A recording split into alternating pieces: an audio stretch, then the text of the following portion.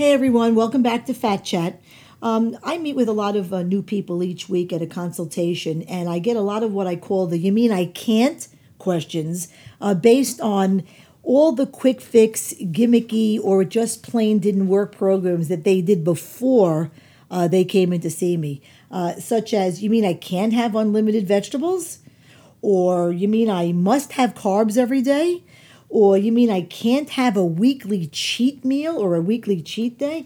And I could go on, but we don't have that much time. But it's this last point, the cheat day, that I want to talk about today.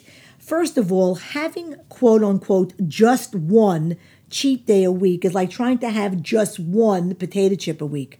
One chip turns into two really fast. And let's consider what a cheat day really means, shall we? I mean, a cheat meal is when, after making all kinds of excuses and rationalizing a bunch of bullshit as to why you should, you allow yourself something that you would normally abstain from. You know, all the things that got you fat in the first place. With perhaps one exception, like the guy who narrowly escapes death could say, I cheated death. The word cheat can just never be used in a positive way. I can't think of one. Cheating on your spouse isn't good. Cheating on your business partner isn't good. Cheating on your taxes isn't good. Cheating a customer isn't good. Cheating on an exam isn't good. Cheating, a long line at a movie theater isn't good. And you get the picture. And when it comes to weight loss, that word cheat is especially not good because for most people, most of the time, a cheat sets them up for a really bad spell, or worse, a point of no return. Now, in my offices, we understand this, and we address it at the very first meeting with a prospective client because we know that without exception, people who have weight to lose aren't going to go from overweight or obese to a healthy slim in a perfectly straight line. We also know, again, based on our experience, that when we meet overweight and obese people for the first time, most, if not all of whom have tried countless times to lose weight, they are anxious about another word, never, N-E-V-E-R. That they'll never be able to have a drink, that they'll never be able to have a slice of pizza or a piece of cheesecake, etc., and so forth. Not true. Would it be wonderful if someone had the strength and the fortitude and the stick-to-itiveness, to get to a healthy goal without interruption in a perfectly straight line? Of course, but it's not reality.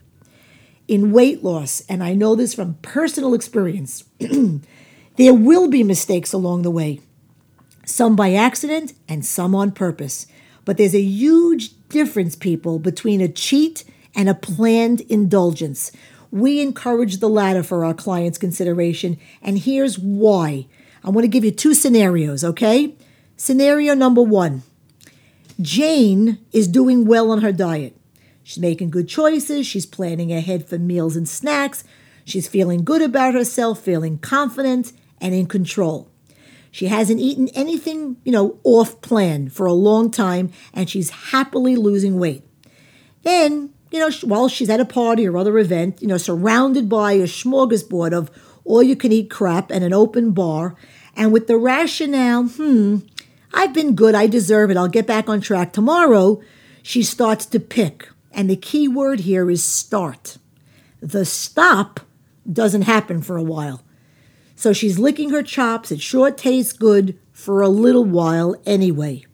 Those few minute spurts of chewing and or drinking alcohol, for example, are followed by the long ride home, okay?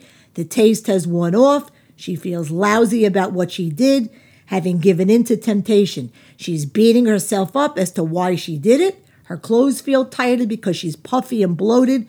And of course, the tomorrow, quote unquote, doesn't come. Why? Because she wakes up the next morning feeling lousy, physically and mentally. She doesn't remember how good it tasted the night before or how nice the alcohol buzz felt. She only knows how bad she still feels. She feels guilty, she's in a funk, and she sure ain't getting back on, she's not getting back on track that morning. Now, scenario number two, okay?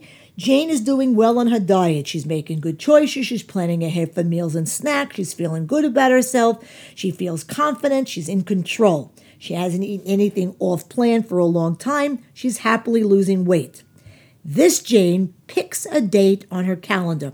Perhaps she knows in advance, she has a special event, an anniversary dinner coming up, a wedding, a planned night out with the girls, etc. But she has a date on the calendar. She marks it with a red star as her night to have a planned indulgence of something. It might be a couple of drinks she's been missing. It might be a slice of cheesecake, perhaps with 2 forks to share with her spouse or friend, or a slice of pizza. She's already doing well, but now that she knows that date to indulge is in the near distance, she's going to be even more mindful in her planning and eating leading up to that date. And in so doing, perhaps lose another few pounds along the way.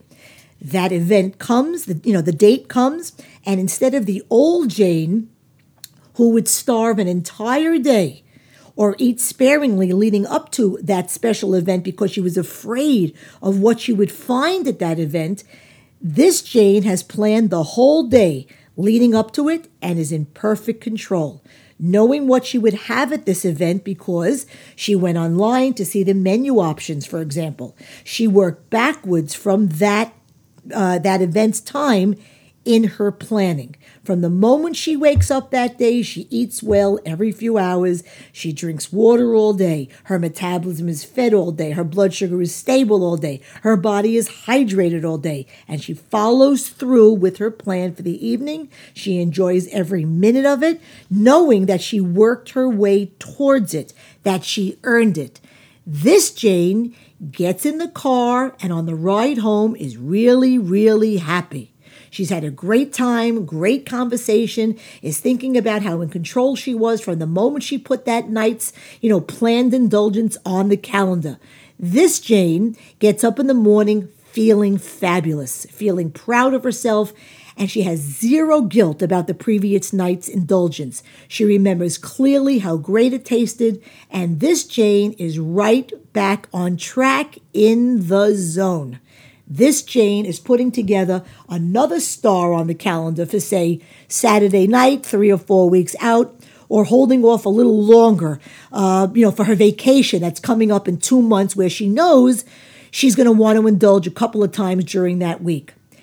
As you can see, Jane number 2 is in a much healthier space. Folks, remember, taste buds are sensory organs that are found on your tongue and allow you to experience tastes that are sweet, salty, sour, and bitter. While you're chewing, the food releases chemicals that immediately travel up into your nose. These chemicals trigger what's called the olfactory receptors inside the nose.